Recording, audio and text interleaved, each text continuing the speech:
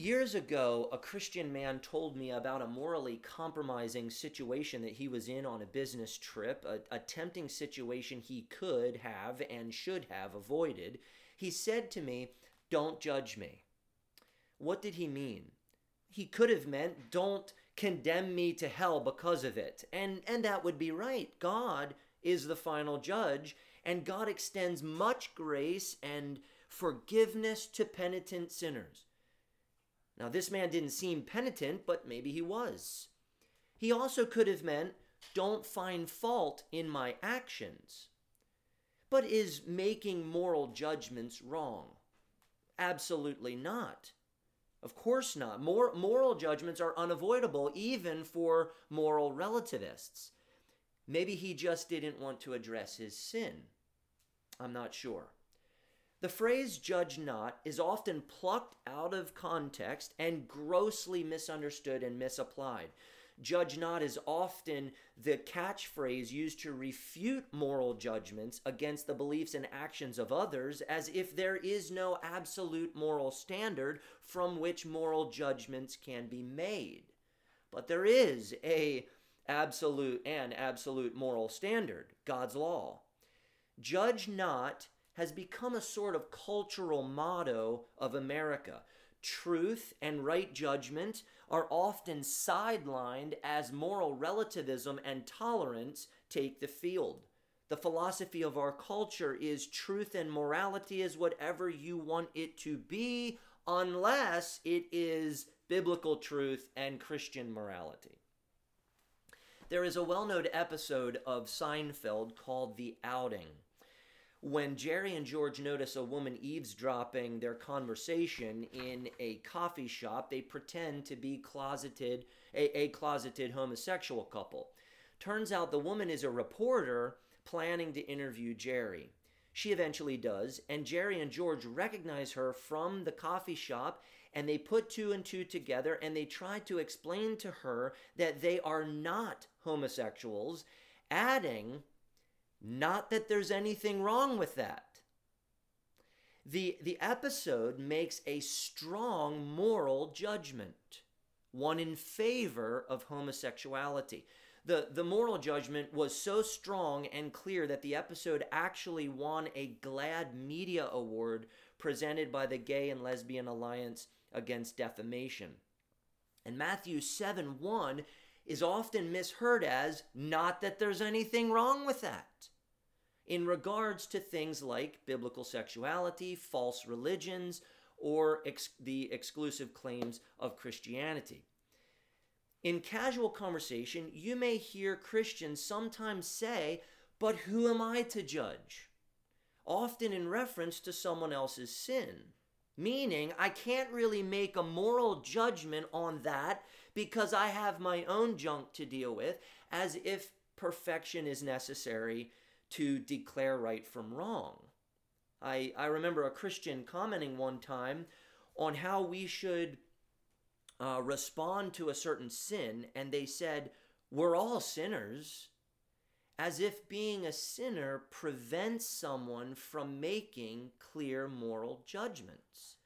In fact, saying we're all sinners implies that the sin being addressed is indeed a sin. And the argument, and also implies that that we are all guilty under God's law. So it's interesting that the argument used to advocate for not making a certain moral judgment, is itself implying a moral judgment. All this to say, Matthew 7:1 is a very important verse, because rightly understood and applied, it encourages believers to be compassionate, gentle, and truly loving with others. But when misunderstood and misapplied, it can be used in an unloving way to justify and promote sin, which condemns others. So it's a wonderful verse that leads to true love, but is often twisted and used to redefine love and to promote immorality. I've titled this message, Censuring Censoriousness. Censuring Censoriousness, and that's meant to be a clever title. meant to communicate with two uncommon words. We don't really use those words much. To communicate what I think Jesus was getting at in Matthew 7, 1 through 6. To censure something is to make a judgment with implied condemnation. When you censure something, you find fault with it and you condemn it. We must censure censoriousness. Censoriousness is being quick to blame, quick to condemn. It's a spirit of fault-finding, accusation, indictment, and scorn. Censoriousness is not making a right and good judgment on something or someone. If someone is censorious, they are regularly quick to find fault and to divvy out their condemnation and scorn with little to no mercy and benefit of the doubt. So we must make right moral judgments. We must not be judgmental. Do you have the discernment to tell the difference? If we understand Jesus rightly, we are not to avoid all kinds of judgment or all discernment or even all kinds of discrimination in the historic sense of the word.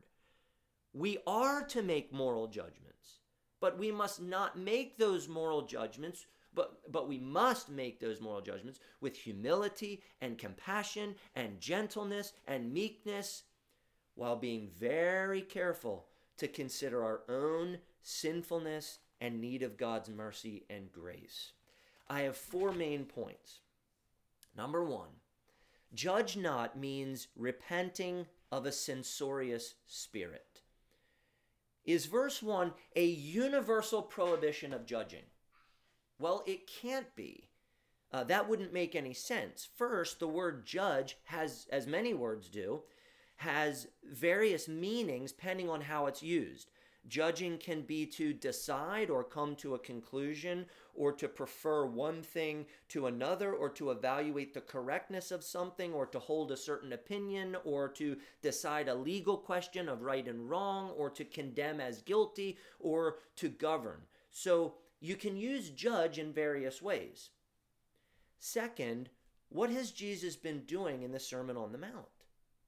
He's been making moral judgments. He's been expositing God's law. He's teaching his disciples how to judge rightly, how to discern and apply God's law to life. If Jesus actually meant do not make any moral judgments at all against anyone, the Sermon on the Mount would be self-contradictory and unintelligible. It just wouldn't make any sense. Third, there are many scriptures which actually command us as Christians to judge, even to judge people. There are many scriptures that make this point obvious, but I'll only mention a few examples. There's too many to look at, but in John 7:24, Jesus says, "Do not judge by appearances, but judge," same word, "with right judgment." We are to judge with right judgment. In Luke 7:43, Jesus said to Simon the Pharisee regarding a correct answer that he had given, and he said, "You have judged rightly." Same word. Jesus said to the crowds in Luke 12:57, "Why do you not judge for yourselves what is right?" Same word. So in one sense, we are to judge, and in another sense, we are not to judge. Can you judge the difference? Many scriptures make obvious that Jesus is not prohibiting all judging, just a certain kind of judging. So what does Jesus mean when he says judge not? That's the question, and that's what we need to understand. Simply put, Jesus prohibits censoriousness, or a judgmental spirit. J.C. Ryle explained, what our Lord means to condemn is a censorious and fault-finding spirit, a readiness to blame others for trifling offenses or matters of indifference, a habit of passing rash and hasty judgments, a disposition to magnify the errors and infirmities of our neighbors and make the worst of them. End of quote. Calvin is really insightful and convicting here. He remarked, "These words of Christ do not contain an absolute prohibition from judging, but are intended to cure a disease, which appears to be natural to us all. We see how all flatter themselves, and every man passes a severe censure on others. This vice is attended by some strange enjoyment. For there is hardly any person who is not tickled with the desire of inquiring into other people's faults." That's so good because it's so true. There is hardly any person who is not tickled with the desire of inquiring into other people's faults. I confess, I struggle deeply with this. Who among us doesn't struggle with this? Being judgmental is easy. It's like right there, and we're in it. And it is so often invisible. As God's beloved children, citizens of Christ's kingdom, we are not to be judgmental or censorious. We must differentiate right from wrong. We must make moral judgments based on God's holy law. But we must not be condemning, accusatory, critical, scornful, merciless, or uncharitable. We should not have that spirit in us. Jesus taught on this because his disciples needed to learn this truth about their own hearts and God's expectation of his people. He's teaching them law. He's teaching them, expositing to them God's law. And boy, they could quickly take that and use it against people to be self-righteous. He's arguing against that. I saw a picture online this week of a rainbow background, kind of like a flag, a rainbow background. Superimposed over the rainbow background is a silhouette of a crucifix. Printed in big letters to the left of the crucifix is, "Don't use my faith to discriminate." And then below in smaller letters is, "Judge not, lest you be judged." What a bold misuse of Matthew 7, verse 1. It completely misses Jesus' point. Brothers and sisters, our culture doesn't want us as Christians to make moral judgments against their sexual preferences or anything else about their wicked lifestyle. See, God's holy law makes people feel guilty, and they don't like to feel guilty. Perhaps if they can deconstruct God's law in some way, they can then justify their sin. Our culture considers Bible-believing Christians intolerant, bigoted, hateful, divisive, and threatening because we make right moral judgments from God's law and believe that those moral judgments are universal. People don't like moral absolutes unless they get to define them. Saints, we must judge rightly. As Christians, we love God's law. God's law outlines the best life, the life of true love, true peace, and true delight, the life Jesus himself lived for us, the life he died to redeem us to live. God's law is a precious gift, and it is a clear moral standard. That being said, Christians can sometimes be self-righteous jerks. I know because I've been one, as they contend for the truth. We sometimes take on this disposition of condemnation. And instead of winsomely inviting people onto the bus, we sometimes try to maliciously push people under the bus. When Jesus said, "Judge not," he wasn't forbidding speaking out about sexual immorality, abortion, corporate greed, idolatry, false religions, or any other abomination or sin. But he was saying we must not be censorious. It's a matter of discernment. It's not a matter of discernment. It is a matter of disposition. Kevin DeYoung exactly right when he says believing in the sinfulness of sin, the exclusivity of Christ, and moral absolutes does not make one judgmental. Just look at Jesus. End of quote. And Dr. R. Scott Clark is exactly right when he says, quote, the judgment in view here is the sin of being judgmental, of placing oneself in the seat of God, of determining what is not ours to determine, end of quote. Can you reconcile those two truths, those two thoughts? I think deep down, we all sometimes enjoy climbing up on our golden thrones with a sense of self-justifying superiority in order to pronounce judgment on others. It makes us feel good. Well, we must be careful. Romans 2 verse 1 says, therefore you have no excuse, O man, every one of you who judges. For in passing judgment on another, you condemn yourself, because you, the judge, practice the very same things. And there's the point.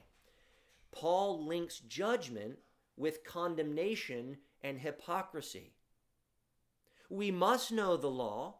We must identify sin. We must call people to repentance. We must warn about the reality of God's righteous wrath and hell. But the sentence is not ours to give.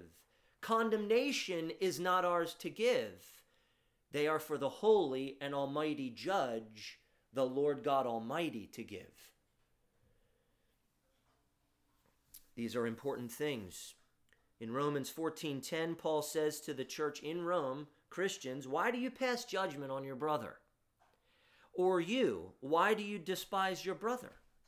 For we will all stand before the judgment seat of God. Dear brother, dear sister, no one will stand before you on judgment day because you won't be in the judgment seat, and neither will I. We will be standing before the judgment seat of God. Be careful then, because God will judge you and me and everyone. He's the judge, and he clearly communicated his law for us from which he will judge. The standards, we know how we will be judged. Jesus said, judge not, that you not be judged. For with the judgment you pronounce, you will be judged. And with the measure you use, it will be measured to you. Do you want God to judge and condemn you how you often judge and condemn others? I don't. I hope for more mercy and grace. Be very careful how you judge others. Review the other parts of the Sermon on the Mount, and you will see parallel themes of mercy, love, forgiveness. Dr. Hendrickson said, if you judge without mercy, you will be judged without mercy. Similarly, if you judge kindly, you will be judged and treated kindly. Jesus said, blessed are the merciful, for they shall receive mercy. Are you quick to give mercy? Or are you ruthless? Dr. Dan Doriani said, if we know God's standards well enough to judge others by them, then we know them well enough to be judged by them. End of quote. I also believe that this works, that it also applies to person-to-person relationships. See, if you are merciless with others, chances are others will be merciless with you. Judge not means repenting of a censorious spirit. Wouldn't we rather walk by the Spirit and make right moral judgments with wisdom, mercy, compassion, charity, and love? I sure would. I know that that's what I'd rather do. But my flesh is so strong. My inclinations to judge are right there. So I need Jesus, and you need Jesus to overcome our censoriousness. The last 3 points are shorter. Number 2, we are often merciful and charitable with ourselves while being merciless and uncharitable with others. Jesus expands on verses 1 and 2 with a wonderful illustration. He said, verses 3 and 4, why do you see the speck that is in your brother's eye, but do not notice the log that is in your own eye? Or how can you say to your brother, let me take the speck out of your eye, when there is a log in your own eye? That's very effective imagery. That's a very helpful illustration. Why is Jesus talking like this? Because he knows our sinful hearts. He knew the hearts of his disciples. He knows how self-righteous we can be, how we have self-righteous tendencies. He knows our pride. He knows the hypocritical standards that we use to think the best of ourselves but the worst of others. Imagine a guy, and he has this huge floor joist hanging out of his eye, and he's running around and he's clanking it on everything, and he's screaming out about a piece of sawdust in another guy's eye. Well, you would consider that guy a self-righteous, hypocritical nitwit. Hello, Captain Obvious. Hello, can't you see the lumber sticking out of your own eye? Quit heckling that guy. He just has a small speck. Yeah, it might be irritating his eye, but take care of the log in your own. How can people get so worked up over a speck of sawdust in another person's eye when they have a load-bearing house beam sticking out of their own eye? That's very effective imagery. But see, that's the human heart. That's our natural inclination. We will go to great lengths to justify ourselves and to feel morally superior to others. See, if we are merciful and charitable with ourselves, and if we wish for others to be merciful and charitable with us, we also ought to be merciful and charitable to others. It just makes sense. Doesn't mean you turn a blind eye to sin, but it does mean that as we make right moral judgments, we ought to quickly extend mercy and charity because we love God, we love His law, we love our neighbor, and we understand ourselves quite well at a deep level how we understand the persuasive power of sin. We know that. And so we ought to be able to understand. Jesus addressed hypocrisy several times earlier in the sermon, so I think here he means don't sit in hypocritical and self-righteous judgment over others who are prone to sin just like you. Now, I don't think our problem is that we notice other people's sins and classify them as sins. I don't think that's our problem. We should do that. I think our problem is that we forget how much mercy and grace we have received from God. We forget the holiness of God and His law. We forget our depravity and that Christ alone is righteous. It's when we forget the gospel that we become critical and harsh with others. If you notice you're being critical and harsh for others, there's some spot where you're just not understanding and applying the gospel. Aren't we often quick to see the faults of others? Quick to exaggerate the faults of others? Severe in our judgments of others? All the while extending much leniency to ourselves. Saints, how is it that we can become so preoccupied with a tiny little speck in our brother's eye when there is a ginormous piece of lumber hanging out of our eye? Saints, we need Christ's radical grace. Radical grace is mercy and grace. We need our Savior, Jesus Christ, to first alert us to our censoriousness and then rid us of censoriousness and then replace our censoriousness with impartiality and compassion. They thought the worst of Jesus, reprehensible things. You liar, you glutton, you drunk, you blasphemer, you devil. And He is the precious Son of God without sin. Yet He extends mercy, grace, and love to guilty and judgmental and hypocritical sinners. Jesus is so much better than you and me. He's so much more virtuous and pure and lovely. He was the object of greatest scorn, and yet he is filled with compassion towards sinners. He is infinitely holy, and every little sin along the way is infinite treason against his holiness, and yet he extends mercy and grace to sinners. He is merciful. He is charitable with those who are so merciless and uncharitable with others. And that's talking about us, his people. As much as the world, the secular culture that we live in must repent of their unbelief and their sin, we as a church must repent of our self-righteous censoriousness. We must always be repenting of it. James 4:11 and 12 say this, "Do not speak evil against one another, brothers. The one who speaks against a brother or judges his brother speaks evil against the law and judges the law. But if you judge the law, you are not a doer of the law, but a judge.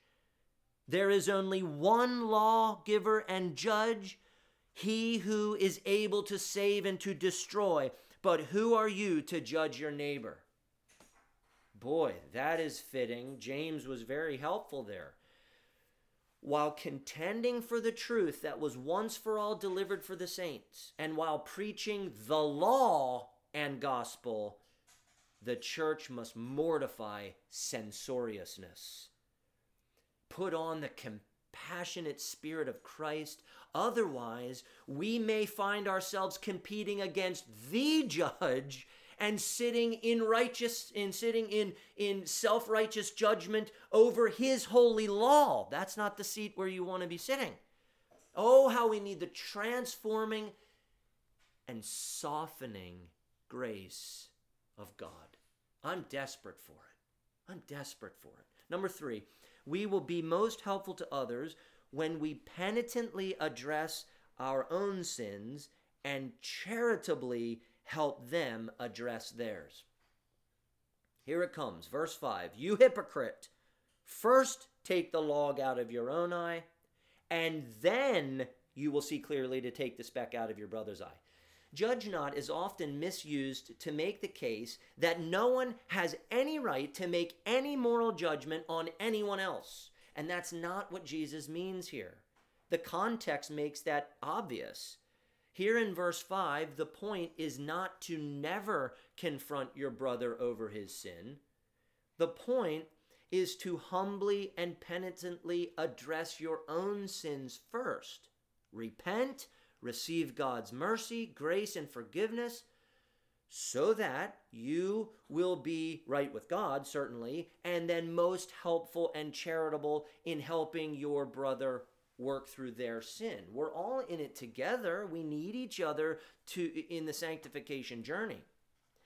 We cannot ignore the second part of verse 5. Then you will see clearly to take the speck out of your brother's eye. We are most helpful when we are discerning and compassionate.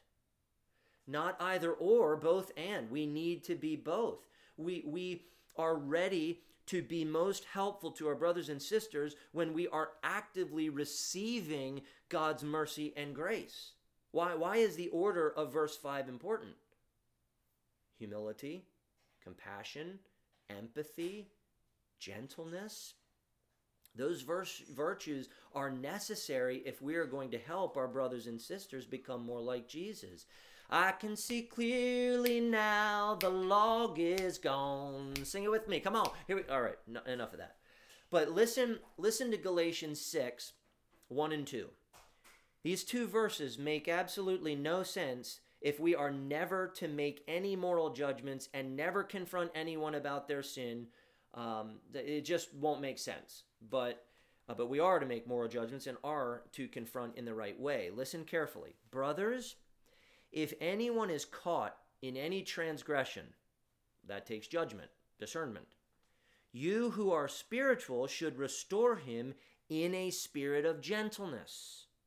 Keep watch on yourself, lest you too be tempted. bear one another's burdens, and so fulfill the law of Christ. Well, that's how the church should function. That's how the church functions when it's healthy. We are to judge. We are to notice and label transgressions. We are to confront, but we must be spiritual. In Christ, right with God, receiving his mercy and grace in Christ, walking by the Spirit in repentance and faith and gratitude, and we must have the right spirit towards one another, the spirit of gentleness and restoration.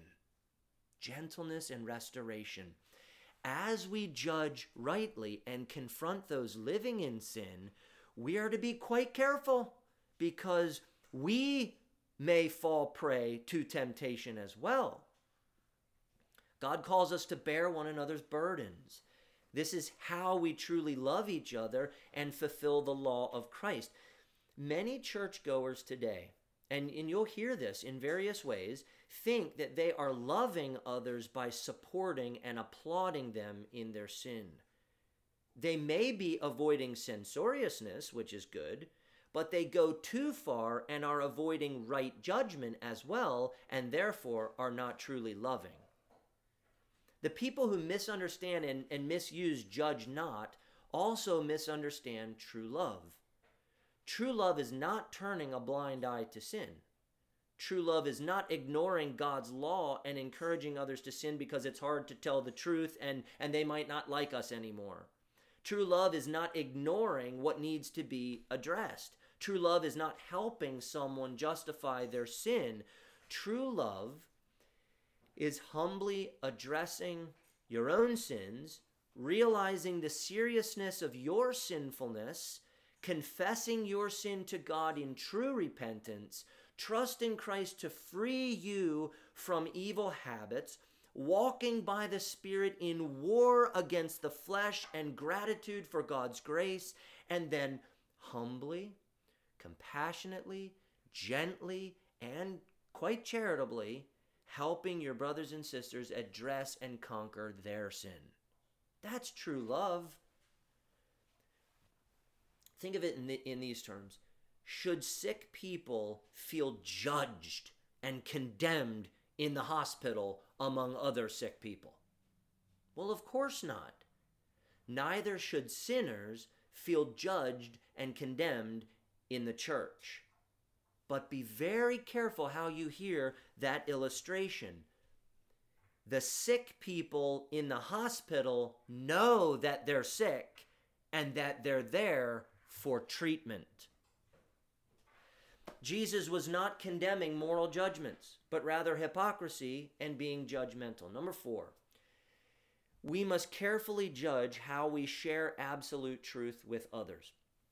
Verse 6 is tricky. I'm not sure exactly what Jesus is after, but here's what he said, and here's what I think he meant. Jesus said, "Do not give dogs what is holy, and do not throw your pearls before pigs, lest they trample them underfoot and turn and attack you."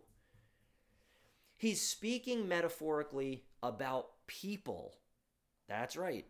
He's speaking about people. Jesus is saying that there are people who are metaphorically dogs and pigs. Now, he's not advocating name calling. That's not what he's doing. We should not go around as Christians calling people dogs and pigs, nor should we think about them in derogatory terms. They are made in the image of God. But don't miss Jesus' metaphor and Jesus' point. The dog metaphor, that hits us a little differently today, because we knit sweaters for our dogs. We talk about them as if they're children, our children, and we take them on vacation with us, and we even kiss them. And I'll admit, that's not for me. It might be for you. You might kiss your dog. Hey, who am I to judge, right? I mean, but dogs back then were not pets.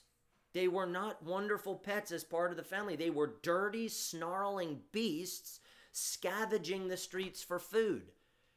Pigs were unclean animals to Jews. And both dogs and pigs can be aggressive and quite nasty. Jesus used striking metaphor to describe obstinate, hostile, and pig-headed enemies of the gospel. He wasn't talking about unbelievers in general, but rather persistent, militant, belligerent, antagonistic, and nasty unbelievers, or as Calvin said, those who by clear evidences have manifested a hardened contempt of God so that their disease appears to be incurable.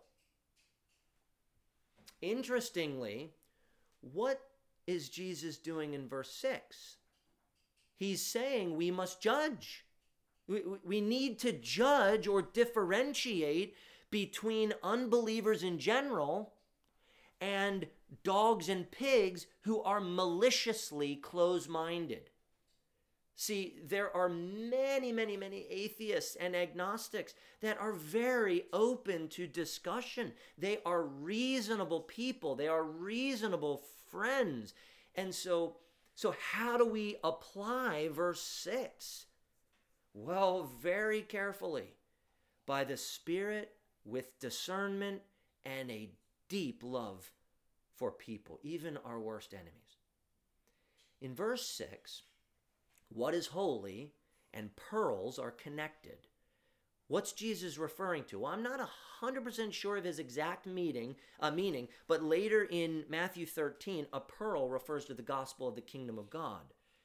Here, Jesus spoke against censoriousness and hypocrisy and advocated humility and charity when dealing with sin.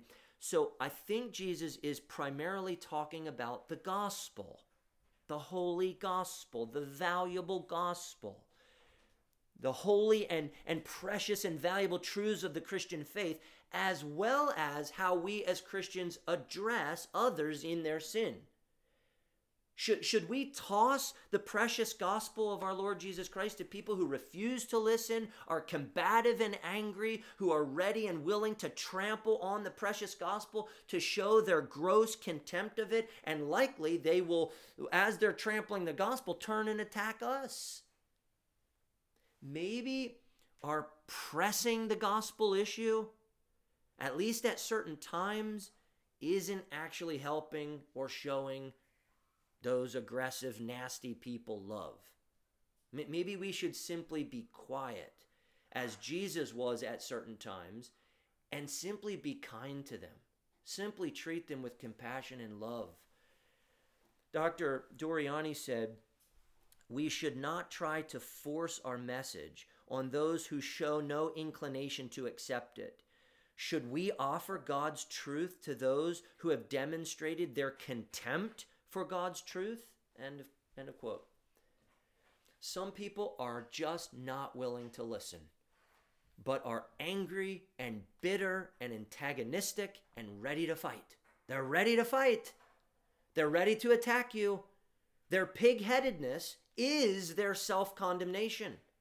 Jesus is, I want to be clear about this, Jesus is clearly not prohibiting preaching or witnessing to unbelievers who are opposed generally to the gospel, or trying to make a good defense of the Christian faith for unbelievers. He's not talking about that, but he is giving a caution against being careless with the gospel and being careless with loving confrontation of others.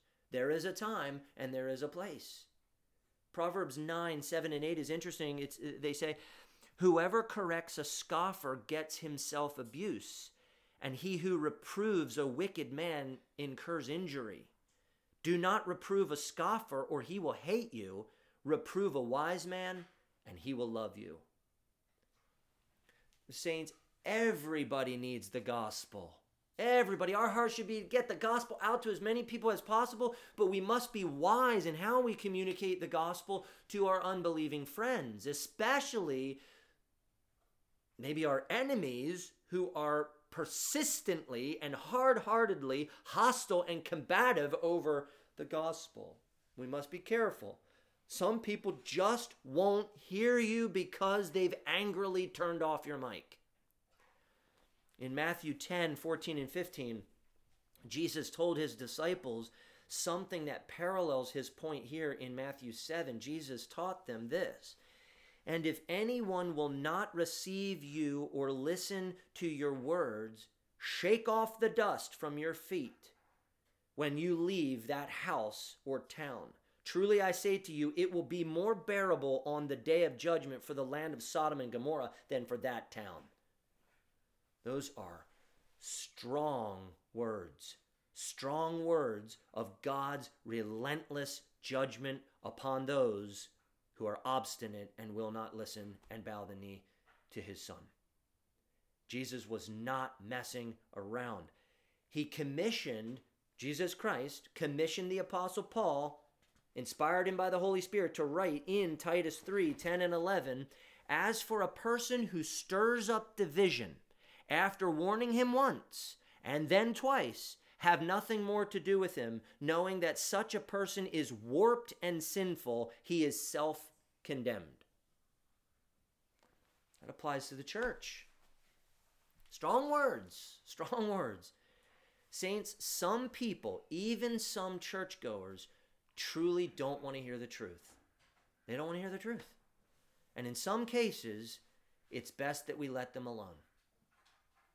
Now, how do we pull all of this together and apply it? Well, hopefully the Spirit leads you in how to do that. But simply put, we need to repent of our censoriousness and trust Christ to supernaturally produce compassion in us and empathy in us and to put true love in our hearts that we can extend to even our worst enemies as we stand upon the truth of his word, as we contend for the gospel once for all delivered to the saints, as we make clear moral judgments. But I really like the wit of our brother in Christ, Kevin DeYoung. He's a very witty guy. I enjoy his speaking and his teaching sometimes. And so I'll end with his witty challenge, which I think is creatively written. I like how he puts this. DeYoung says this. So this is to help us apply this. Most of us go through life hearing dozens of reports and accusations about celebrities, athletes, pastors, and people we know, operating under the unwritten rule that where there's smoke, there must be a fire. And that's often true. But arsonists also light fires. Sometimes the cloud of controversy conceals a raging inferno of wrongdoing, but sometimes the pungent smell of smoke turns out to be crumbs in the toaster. Best not to yell fire in a crowded building only to find out later your neighbor likes crispy Eggos. Now, you might have to listen to that quote a couple times, but it's really good. Saints, let's use right judgment according to God's holy law. And let's not be judgmental and censorious. We need the Spirit. We need his grace for this. Let's work on this. Let's work on our censoriousness. Let's address it. Let's repent of it. And let's do it by the Spirit's leading and by the Spirit's power, because it pleases our Father and because we don't want to live like that. It turns us into a bottle of nerves. We don't want to be that.